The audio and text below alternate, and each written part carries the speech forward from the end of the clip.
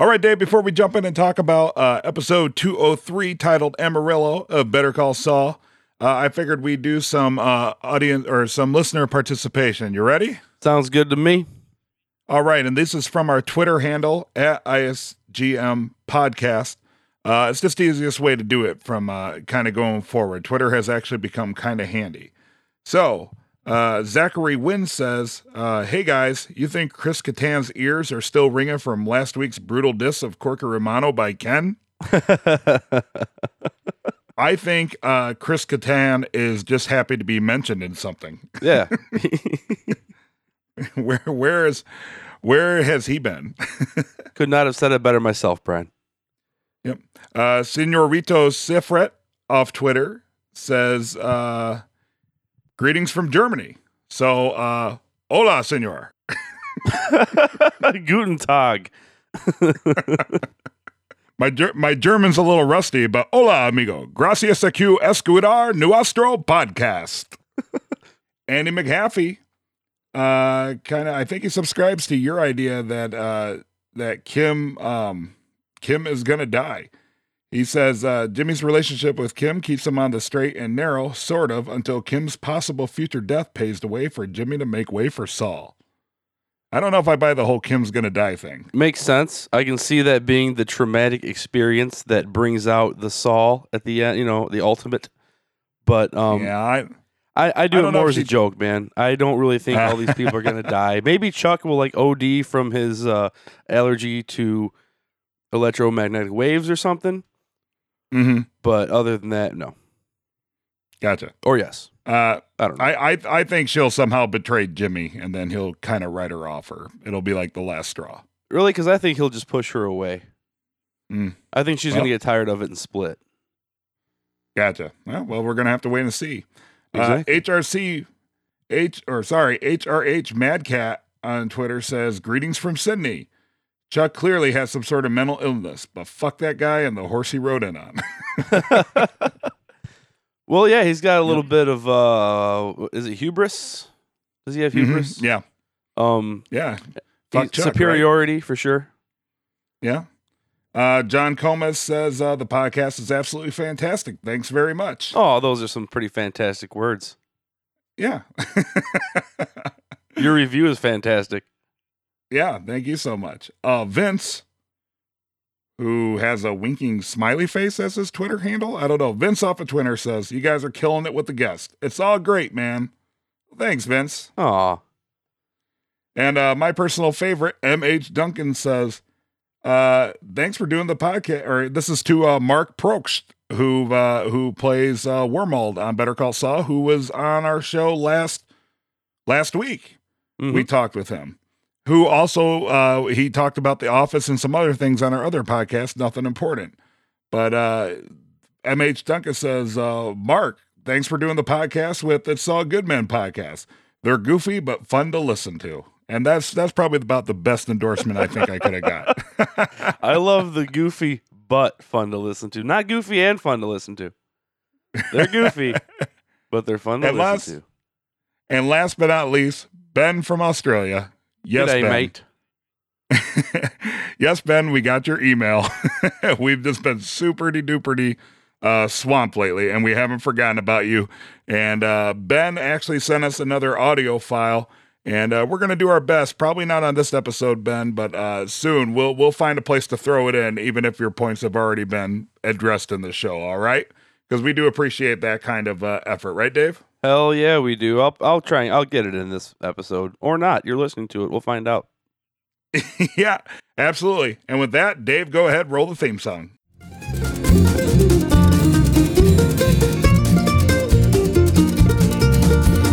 It's all good, man. Hey, it's all good, man. It's all good, man. It's all good, man. All right, ladies and gentlemen, this is It's All Good, Man, the Better Call Saul podcast. My name is Brian, and with me, as always, is my apprentice, Dave. Dave, how are you doing today, my friend? The price of excellence is eternal vigilance. Deep. Yeah, I got that. I got that from somewhere recently. Yeah, really? Yeah. Really? I think it's this TV show that I watch. Oh. Yeah, well, the Golden Girls was full of wisdom, Dave. All right. So, episode 3 of season 2, titled Amarillo. And as we open up, Waltz Across Texas is playing. And we see Cowboy Jimmy standing outside a Texas mural. And I think he looks rather dapper in his cowboy outfit. Would that be like Ropin' Jimmy?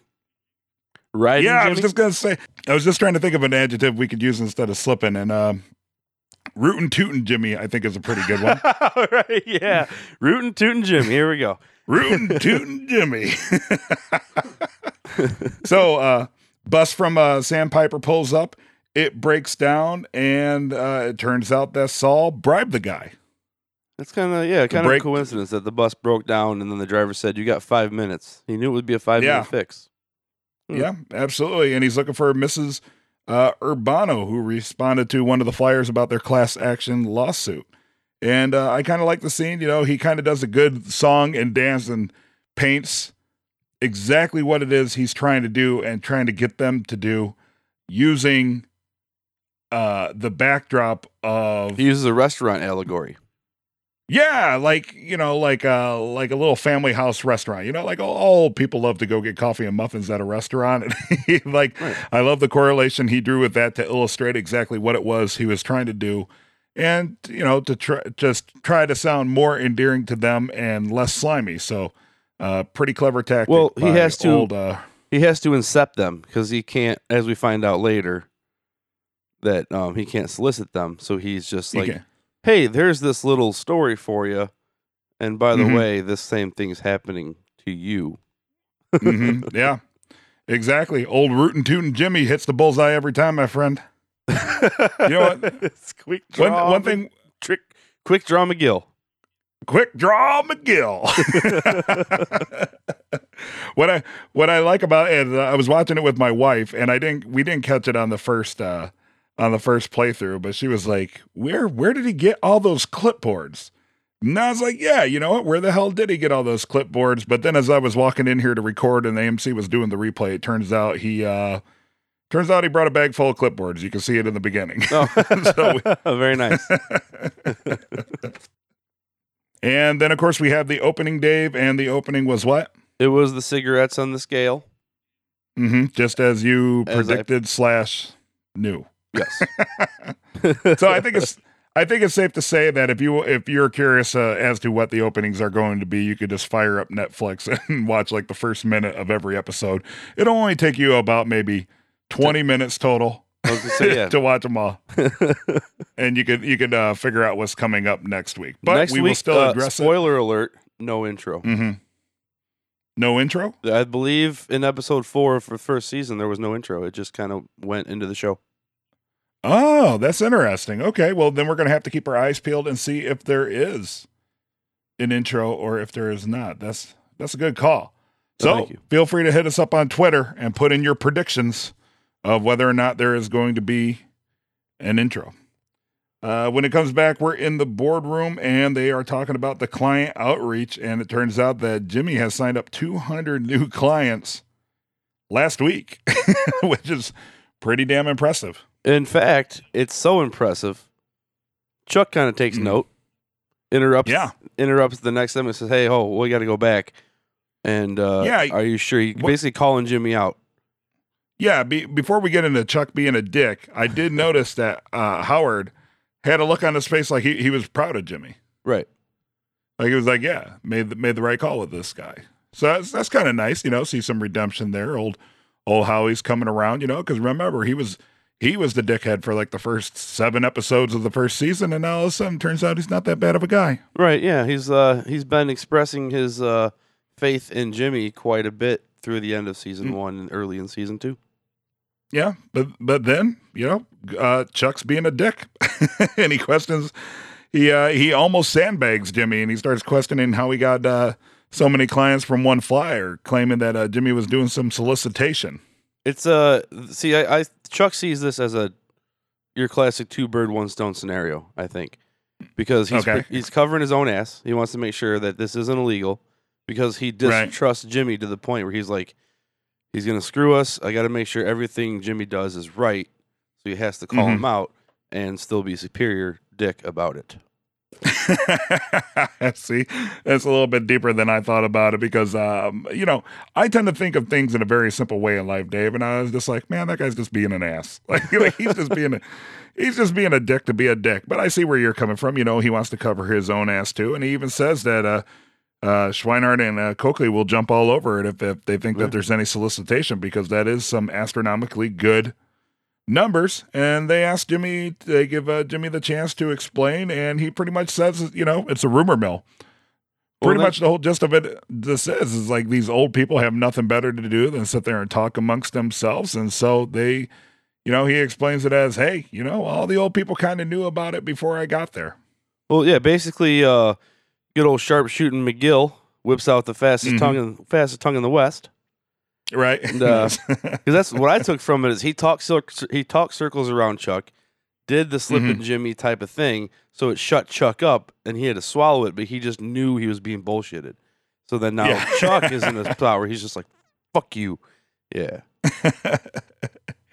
I do like, and I do like the little smirk, like, you know, frankly, I'm surprised I didn't do better. Right.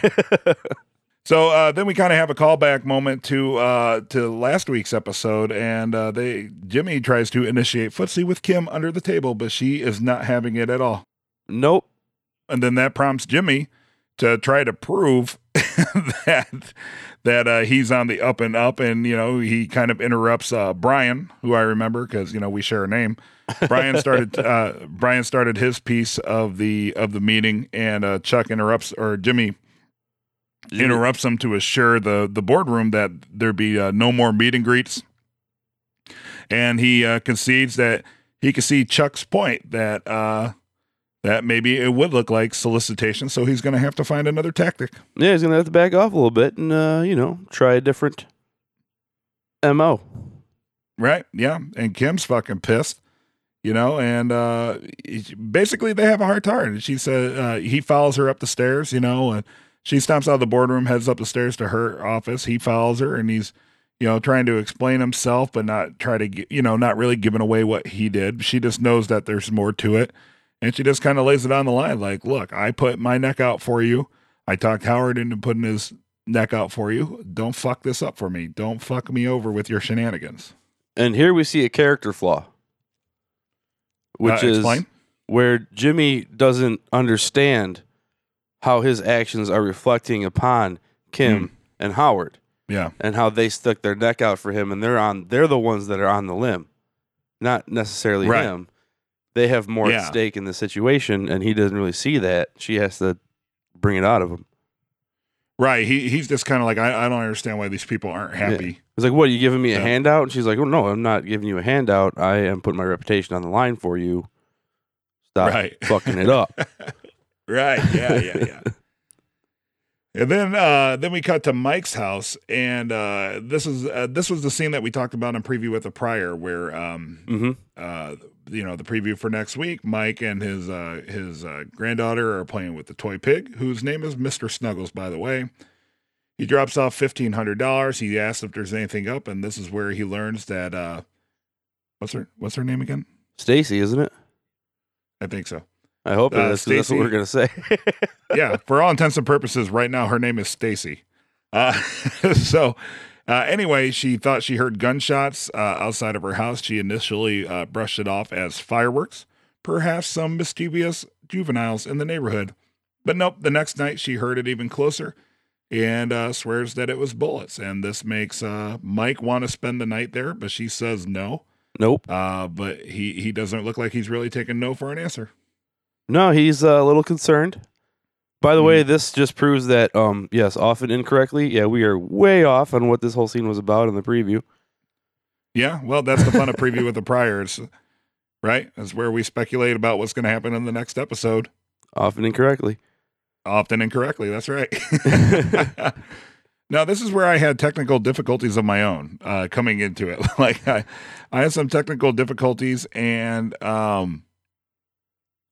I jumped in at the part. I think I missed about a minute or so, but I jumped in when Slick Shooter McGill is talking to Davis of Davis and Maine, and they were talking about how like the client count has started going down over the last week since their last meeting, and they need more clients to join suit. Well, that's weird because I coincidentally had the same problem. Must have been an issue with AMC, I guess. Yeah, weird. But I mean, but did it cut off during the Mike and Stacy scene? Where she said she heard the gun nights 2 nights in a row. There are 3 quick shots outside the house. That's all I remember anyway. That's all I wrote down. No, I think for me it cut out just as it came back from commercial. Yeah, me too. But anyway, so all we missed was they're talking about the client count going down and zero in Santa Fe. So then Jimmy starts to get ideas. Right, and he gets the idea to run a commercial. That's what my notes say, but I don't remember how that came about. Yeah, he just gets the idea to run a commercial. And he starts brainstorming. He's like, we can run it during Murder, She Wrote. He knows the schedule of all the people and where they're going to be, so he knows that the perfect time to run it is in the first act break, the first act cliffhanger of Murder, She Wrote at 3:15. Yeah. Because Murder, She Wrote brings all the blue hairs out like moths to a zapper. I love that little analogy. And but they had a but it turns out they already had a TV commercial at one point for mesothelioma. Right, yeah, because Clifford Maine had said they ran one commercial before and he'd be into doing it again. And so right. Yeah, so then they check out the other commercial that they did in the past. Hold on a second, I flip pages. And do you remember those old mesothelioma commercials? Yeah. Yeah. I love that. That was probably my favorite part of the episode was that throwback to the mesothelioma commercials. Yeah, they were all over the place back then. All over the place. Yeah, absolutely. And Jimmy kind of watches the commercial and he's so completely unimpressed. I love that because they're like, hey, look at the attention to detail. They totally picked like this swirl had to be like somewhat nebulous.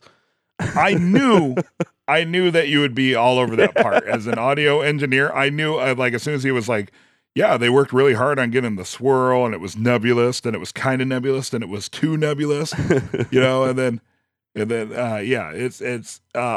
soon as I heard that I was like, oh man, that has Dave written all over it. Yeah, I was on that. You could see the wheels start turning in Jimmy's head, and even ask whatever. Where's the showmanship? Yeah, yep. He can do much better. So then we're back at the Alpine Shepherd Grandma's house. Oh, I wrote they were in a motel. My bad. No, that's right, because she's coming down the stairs at the end. I'm retarded.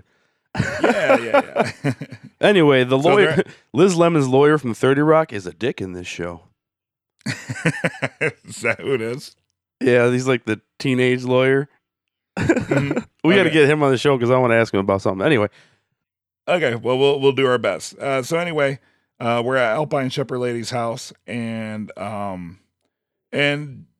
are the 2 cameramen that he is with, are those the 2 cameramen that helped him film the billboard stunt in season 1? Yes, those are the 2 same cameramen. They seem to be his go-to guys at this point because they're film students, right. And which is funny to me. I like the part where they're like, he's like, this is going to be broadcast all over a TV media market, and he's like, I don't care. Does it pay $100 each? Like all he wants is $100, right? Like he doesn't give a shit about the exposure, which in reality you should probably care more about the exposure than a crappy $100 payday. But awesome, yeah, okay. So then he goes over exactly how he wants to film. Granny in a rocking chair. She's the camera pans in. She's clutching her shoulder and her shawl. There's no heat. They're what are these people doing to this nice old lady? Like really setting the tone for the kind of commercial that he wants, and setting a good foundation to explain the commercials that we know that he makes in Breaking Bad, like super sleazy appeal to. Yep. Whatever emotion, whether it's definitely the start of that whole thing.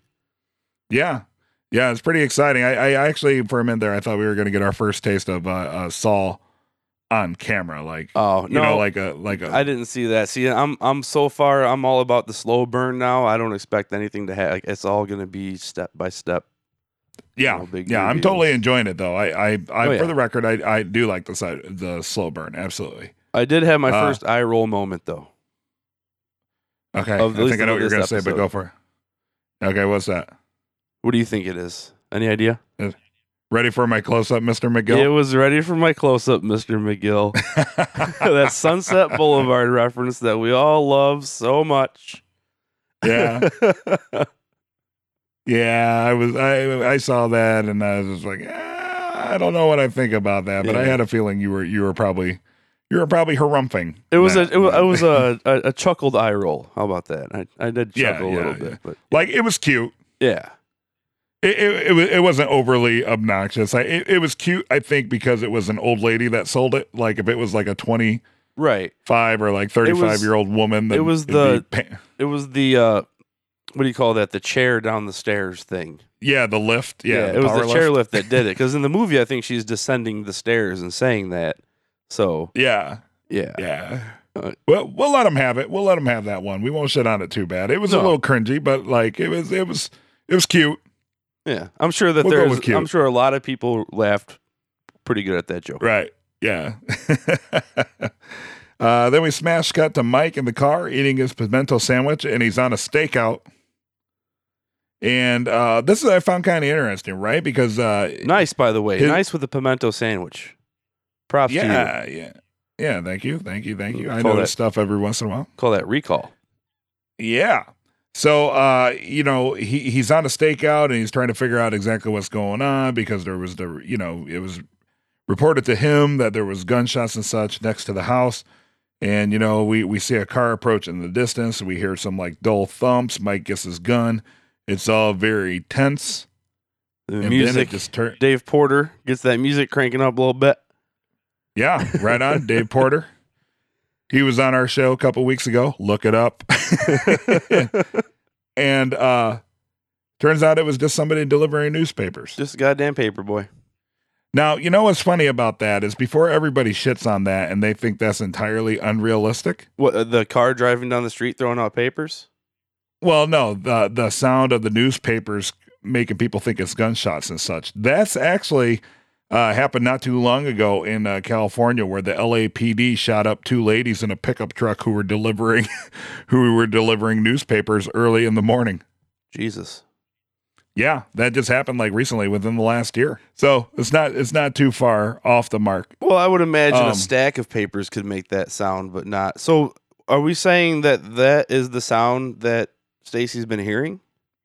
Well, Mike even addresses that later in the episode, remember? Like he thinks, well, I mean, think about it. Like we've all pulled all-nighters, like, like late at night you go to the bathroom and what's the loudest noise in the world? Like your pee hitting the toilet, right? Like all of a sudden your pee sounds like 10 times louder than it does during the day. And usually, every step you take sounds like 10 times louder than it does during the day, right? I usually just want to smack my face off the door because I trip over something in my room, but yeah.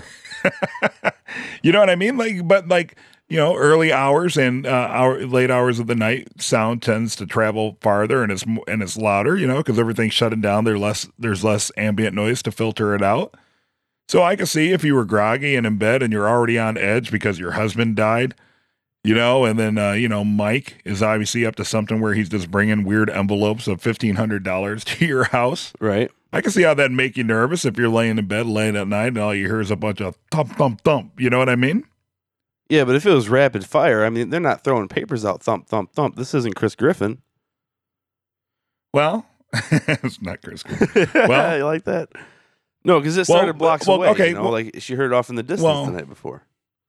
Well, you know what? I'm glad you brought that up because, so let's remember that point later as we get to that part of the episode. So that's a good point. That's a good point. So we're going to circle back on that in a minute. Okay. Okay. Remember that. Okay. That's on you. All right. So morning comes. We'll never talk about it again then. So, morning comes and Mike heads to work, which is nice. It's nice to see Mike actually arrive for work, but has not slept a wink. And it's light out this time. Yeah. Swing shift back in action. Yeah, absolutely. But he's not at work very long where he gets a call for his granddaughter. And, it's the whole classic, oh my God, what happened? Like, I'll be there in a minute. Like, yeah, that's one trope I could probably do without. I don't really. I just realized something though. I missed the note, but I'm gonna circle. Speaking of circling back and forgetting, the reason I said the price of excellence is eternal vigilance is because that takes place with Chuck and Mike. Mike is being eternally vigilant. Okay. But it's costing him sleep. I was kind of trying to work that in there because he gets to work, then he immediately gets a phone call, then he goes looking for work, then he gets woken up like that night, right? So Mike's like on a really weird path right now. Ah, gotcha. Totally. See, like everything comes full circle in these fucking shows. Yeah, exactly. So morning comes and Mike heads to work. He gets a call, does the whole, what happened? I'll be right there. And man, that's another one of those things. As much as I like the show, that's one thing that typically ruins movies and shows for me. Right. Is that trope. The trope. I don't like, but I'll let it slide because I really like the show. But yeah, that one flew over my head the whole because I was just like, okay, they're setting something up, Yeah. Yeah. So he heads back to his granddaughter's house, and she's claiming that this chunk of concrete that's out of the wall was made from a bullet. I thought that was a cactus. No, she was pointing to the crack on the wall. Oh, I thought that was a cactus. There was a chunk of. No, it was like a blue part of the wall. Like there was a chunk out of it. It was green and striped. Poppycock. Uh-oh. We're in a disagreement here. Yeah. Okay. So whoever out there wants to correct us, go ahead and correct us. I'm trying to get the recording done right now, so I'm not going to go back and check.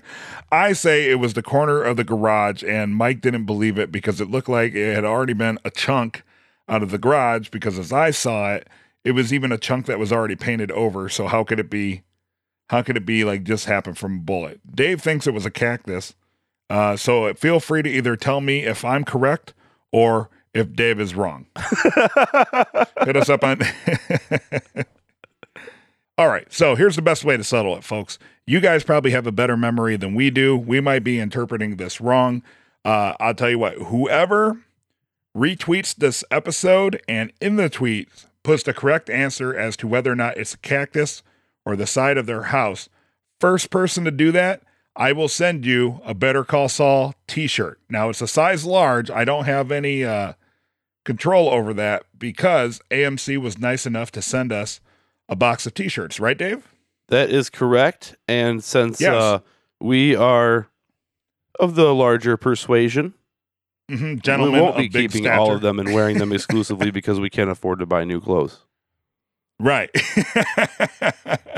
Exactly. So if you want a Better Call Saul and Breaking Bad t-shirt from AMC, retweet this episode with the answer, whether it's a cactus or it's the side of the building. First person to do that, I'll send you a DM. You send me your address and I'll send you a shirt. Everybody else, keep listening. I have a bunch of these shirts. I'll have all sorts of contests to win them. And the shirt will be autographed by the loser of the bet, which will be Brian. Yep. I'll sign it, sure. But then I just ruin the value of the shirt.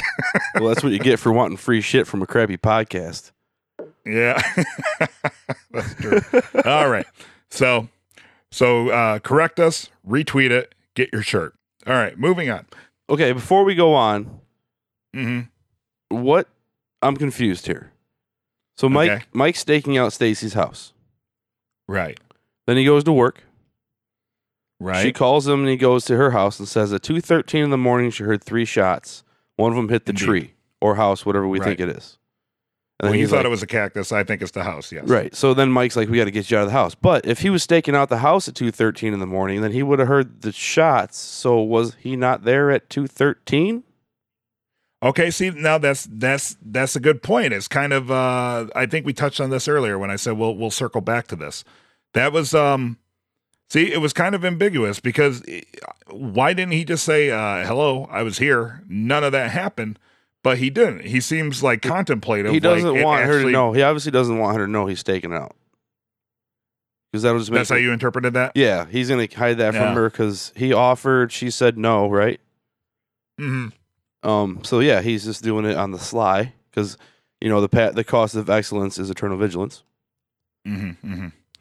So when he says, we got to get you guys out of this house, do you think he's referring more for their sanity than their actual safety? I don't know. Oh, okay. Well, very in-depth analysis there, Dave. That's unless they explained it and I missed something because things. No, that was pretty much it. Like he was saying, he was kind of acting like it was already there. She said no, she knows she heard gunshots. He just kind of looked around and thought about it for a second. He said, "I got to get you guys out of here." That's pretty much it. Weird. Yeah. So there's more to that than meets the eye. Meets the eyes. Yes. Yeah. Transformers. Very, very much so. Yeah. Transformers. Quite. Yes. Very transformative. Yes. All right. So then we head on to Jimmy's corporate apartment. Jim and Kim. Big bowl. Jim and Kim at Jimmy's corporate apartment. Big bowl of balls. Ha ha ha ha ha ha ha. And Jimmy does have a nice big screen TV though. Well, he's on a partner track. Yeah. Lots of empty bases too. It's the law, remember. It's the law. But they're there to see the debut of Jimmy's big commercial. And of course, we see the old lady in the rocking chair and, fake tears with the Visine and everything. And Kim is actually pretty damn impressed. She said it looks professional. Exactly. Yeah. Look at those kids. They are gonna transfer to a 4-year university from their junior college any day now. And mostly it seemed like Kim was super happy that Jimmy appeared to have followed the rules. Right. And supposedly had cleared it through Clifford, Maine. And then Jimmy's all I'm in charge. She thinks so. And then he doesn't stop her, and she's like, "No, this is my department. I'm in charge." Then you have that moment of where Jimmy's like, "No, you are way ahead." What? You are way ahead. No, because there's a bunch that went on between that. But keep those thoughts, okay? So, anyway, she seems impressed, happy that he followed the rules, And as the scene ends, Jimmy's it kind of focuses in on Jimmy's face. You can see his wheels turning. And then it shows him back at the office, and as he's working, he keeps staring at the tape on his desk. No, you missed something. No, because what you're talking about comes in later. Mm-mm. It does when he gets a call. This comes in first. No, this is before he gets the call. This is right when Kim sees it, and she's like, "I can't believe Clifford Maine approved of it." And he's like, "Yeah," but he knows he didn't get the approval. Then you see the look on Jimmy's face where he's like, "This is my show. I don't need to call." That's why he went to the door later and turned around and went back, because he was thinking about the thing that Kim had said on the couch. Oh, very nice. Well played. Okay, well then I stand corrected. So, okay, got it. Yeah, he was trying to get the balls to show it to the boss, but he didn't turn around. Okay, cool. That puts a lot of that in context. Because this is the whole don't ask for permission, ask for forgiveness. Yeah, gotcha. Okay, nice. Good call. All right, cool. It's still not a cactus that got shot though, but that's good. That's a good pickup where it's a tarantula. Tarantula, Doug. So our buddy Joe DeRosa returns. The vet. He's back. Well, we did skip. And he offers. Wait. Well, we didn't mention the fact that he does send the tape out after he turns around from the office. He goes back, says, "We got to get this off to UPS." To the station in San Jose. Santa Fe. Yeah. Yeah, right. He goes, starts, exactly. Just like you said, asking for forgiveness instead of asking for permission. And he goes ahead and puts the order in for the airtime. That's right. Ballsy move. There's no balls left in those bowls. He's using them all up. Bolo. Yeah. Okay. All right, so now Joe DeRosa returns. Welcome back, Joe DeRosa. Welcome back, Joe DeRosa, as the vet, who, once again, we've had on our show. So you might want to check it out, www.itsallgoodman.com. And he gives Mike a bodyguard job for $200. But I had some technical difficulties in here as well, and I'm pretty sure he made a comment that if you want the big money clients, you kind of got to prove yourself. Yeah, right? Basically what happened is he didn't want to do it. He said you could do other work. I think it was like to shut somebody up or to keep somebody quiet or something. And Mike's like, I'm not breaking any legs. I don't want to do that. And then he says, well, if you want next level pay, you got to do next level work. Yeah. And Mike contemplates it and he says, okay, we'll give you give me the bodyguard job. Right. Because he now has new motivation to get his granddaughter and daughter-in-law out of their house. Also, he's getting deeper into the local crime scene so he can try and figure out what the hell's going on. Indeed. Just like a cop. Yep, just like a cop. Mike the Onion. But it was good to see. Mike the Onion with many layers. Indeed. Very Shrek. Very Shrek. So then I thought it was funny. They cut to commercial, and there was like real life commercial, right? Actual commercial in the show. A commercial caught my eye, and it was a settlement funding commercial. Like if you're anticipating a settlement, you can get a cash advance on it, blah blah blah. And I just thought it was hilarious because eventually, if this class action suit or RICO case, it's going to come down to a settlement probably. So all these old people are going to be waiting for their settlement. So this will be an appropriate commercial to run in that situation. So life was imitating art, pretty much. In a way, yes. 15. Yeah. It would be 10 years after Saul supposed to have aired, but yes. Mesothelioma. Awesome. Indeed. So we're back to Jimmy waiting for calls. He's standing in his office next to the painting, and they're making sure they show the painting in the shot because what's about to happen is the result of his shady maneuver, the Slip and Jimmy part of the lawyer practice. It's foreshadowing a little bit, Perfect. So then Saul is back to waiting for calls. It starts with a trickle, and then it floods every line. Well, I like how he did the little abracadabra move. Like he's waiting for the influx, and he's like, "Yeah, okay, the commercial's done airing. This is it. A little abracadabra B." And then he does the disappointed, and then there's another trope where it's not going to happen. Here we go, and then it happens. And then it happens. Fucking with my emotions. That's what they need, like the fanfare, like like a Adam Sandler end of the movie orchestra swell. Yeah, absolutely. and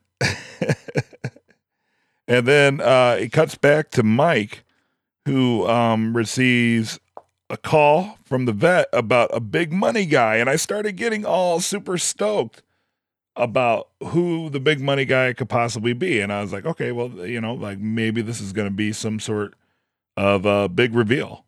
I was thinking Tuco or Nacho. See, I was thinking Gus. I was thinking that it was maybe Nacho setting him up to take him out.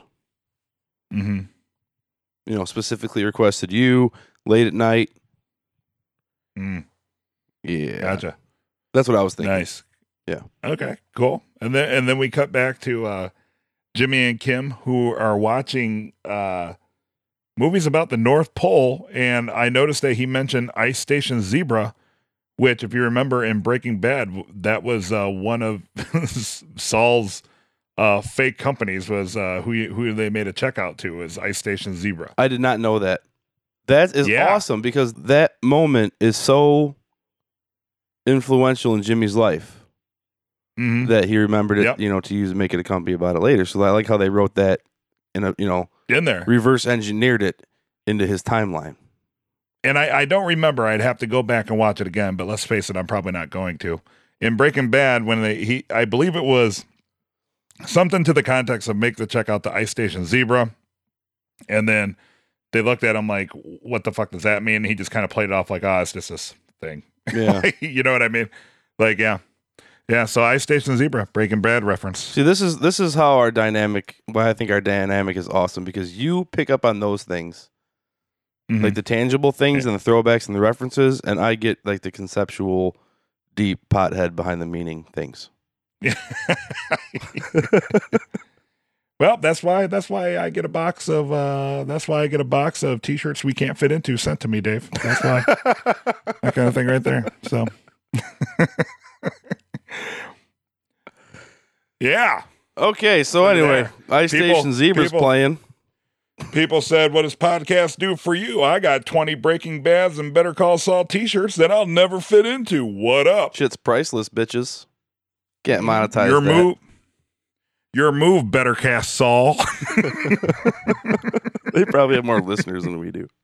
Oh my God, easily. Yeah, the bald move guys, totally. But good guys. We talked to them about a year ago. Good guys. Yeah, check it out on our other podcast, nothingimportant.com.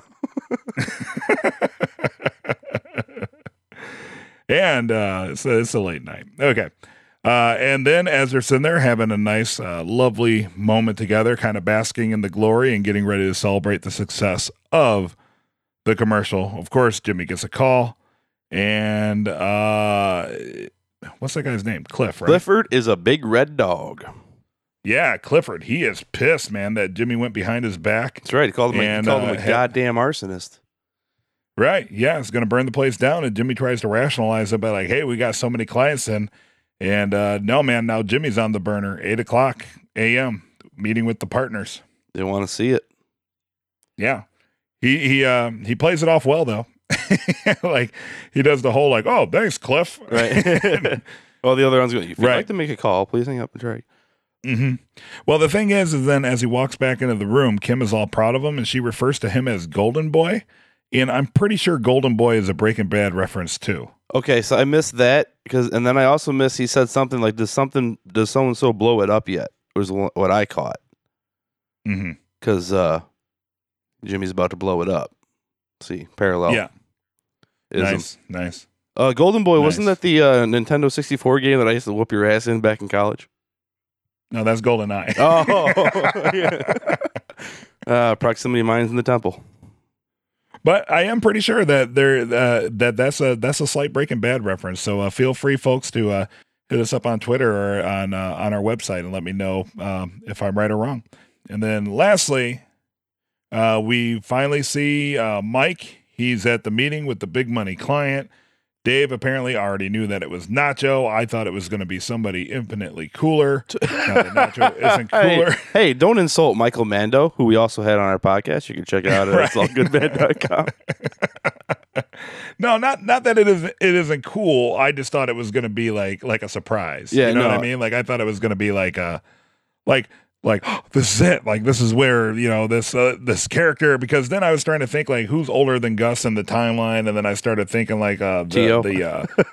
or like Hector, right? The guy in the wheelchair, Hector. Yeah, Tio, same thing. Yeah, because Tio means uncle. Is it the same guy? It's his uncle. Oh, Tio. Yeah. Oh, I thought you said Tito. Oh no, there's no Tito.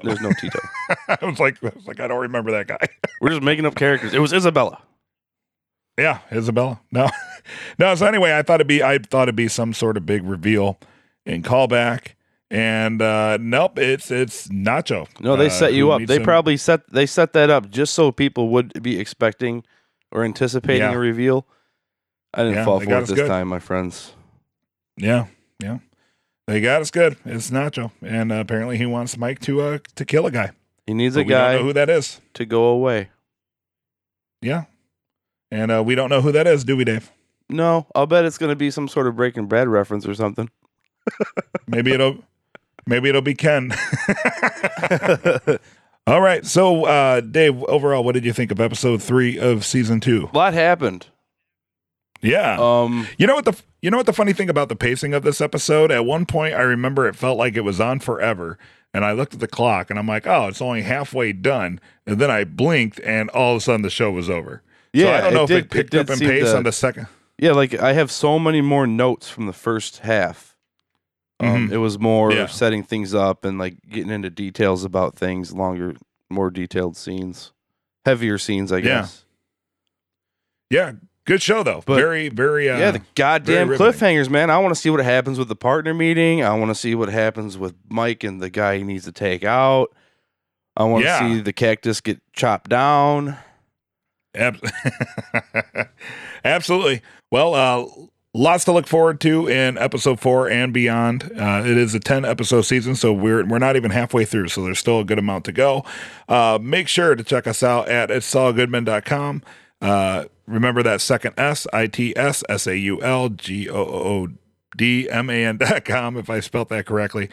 Make sure to hit us up on Twitter at ISGM Podcast. Just hit us up on Twitter and go to our webpage, all that good stuff. Make sure to check us out on the Nothing Important podcast.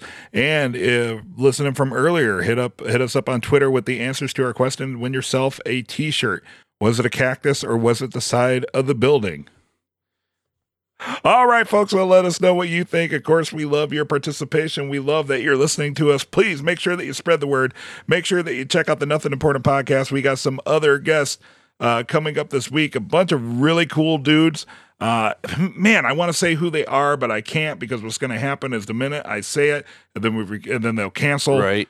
Or flake on the recording, and then I said that they were going to be on, and then come Saturday when we upload Nothing Important, they're not going to be on. So just trust us, some kick-ass people. If we record, can I say? I want to give one hint. Okay, go ahead. We have a tentative confirmation from somebody that's actually been on The Simpsons, because that is the coolest thing about it. Yeah. Okay. Awesome. Sounds great. All right, I'm loving it, but mostly, more than anything, thank you for listening. Thank you for participating, and we'll see you next week. Dave? Call us idiots, call us geniuses, whatever. Just call us.